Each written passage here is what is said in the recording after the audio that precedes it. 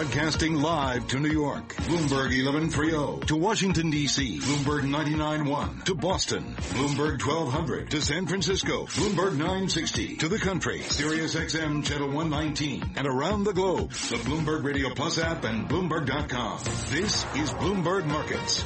All right, Cory Johnson. Yeah. Active managers, active management. Don't rule it out. What do you think? Stock picking, I'm all for it. I like to believe that people can be smarter than machines, said the tech reporter. Said the tech reporter. Said the human. It's interesting to have the markets with correlation falling apart. Maybe this is the time. We're going to get into that a little bit with our own Peggy Collins. But first, let's get the latest in business news headlines from Charlie Pellet. Charlie. I thank you very much, Cory Johnson. Happy Friday, by the way. The Dow higher, S&P, NASDAQ both lower. We saw a tech sell-off today.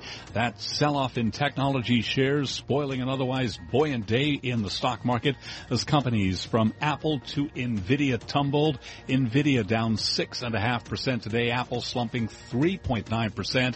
Alphabet down 3.4%. Facebook was down 3.4%. Tony Dwyer is equity strategist at Canaccord Genuity. The idea about a month ago, everybody was talking about the FANG stocks, and you got to have two ways in there, Apple and Amazon. As though they were just dictating the upside, but actually it's been a lot more broad-based than that. So as of Monday, 44% of S&P 500 information technology stocks made a new 52-week high. Historically, that's only happened twice, that high a percentage. Sterling fell the most in 8 months as the election intended to strengthen Prime Minister May's hand in negotiations with the European Union instead left her battling to survive. Today, S&P 500 index down 2 to 2431, down 0.1%. The NASDAQ 100 had its worst week since December. The NASDAQ Composite Index down today by 113 points, down 1.8%. Dow Industrials up 89 to a record 21,271, up 0.4%. Hudson's Bay, the Canadian retailer that owns Saks Fifth Avenue and Lord & Taylor, announced plans to eliminate 2,000 jobs after posting a wider loss last quarter. Hudson's Bay down 10.5%. Dillard's rallied after hedge fund manager David Einhorn disclosed that he increased his position to almost 10% of the retailer's Class A shares. Dillard's again up by 10.1%. I'm Charlie Pellet, and that's a Bloomberg Business Flash. Thank you very much, Charlie. Well, Bloomberg Markets is brought to you by Sector Spider ETFs. Why buy a single stock when you can invest in the entire sector? Visit sectorspdrs.com or call 866-SECTOR-ETF.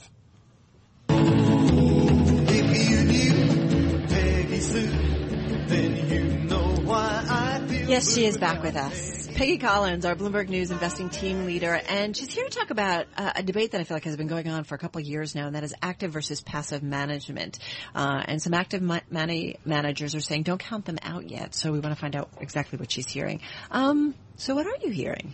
It's interesting this week, Carol. So I talked to some CEOs of asset managers, some who are more on the hedge fund long-short equity side, others who are at State Street, which runs the biggest ETF passive in the world right now, and another who's in the middle. And essentially what I took away from it is that we're possibly at a turning point now where people accept the rise of passive, don't think it's going to end up ever being what is the entire financial universe, right? That people will continue to have a mix of active and passive. But what seems to be changing is that active managers are now accepting this mantra of a blend. So what I mean by that is that they're saying, okay, people really want low fee products that they can understand and they think are going to do well if they follow, if the indexes go up.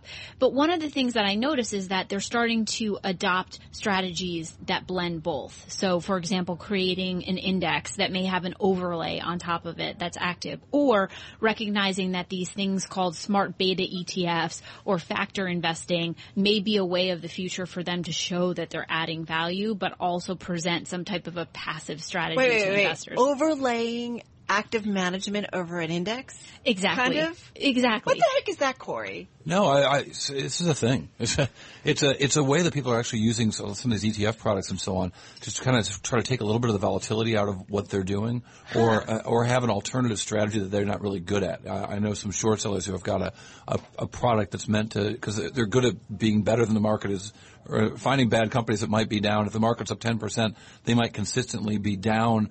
Their investors might be down, 4%, but that's still losing money. So they're using options, or they're using ETF products that kind of roll over time. They're kind of complicated, but they keep them sort of long exposure, but not with any specific names. So their stock picking actually has better exposure to the market.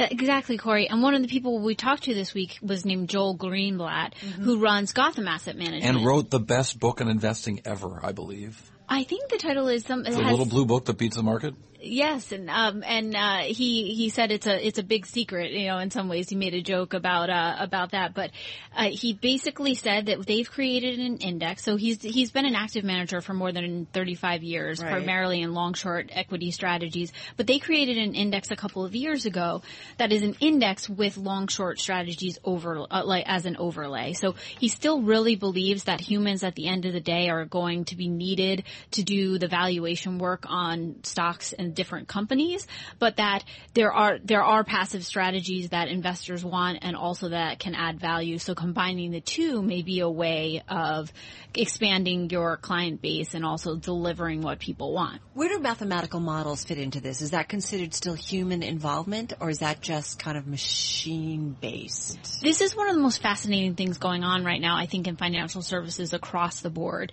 is we've also come to this point where people realize that computers are able to do so much more. People will call it artificial intelligence or machine learning or deep learning or quant.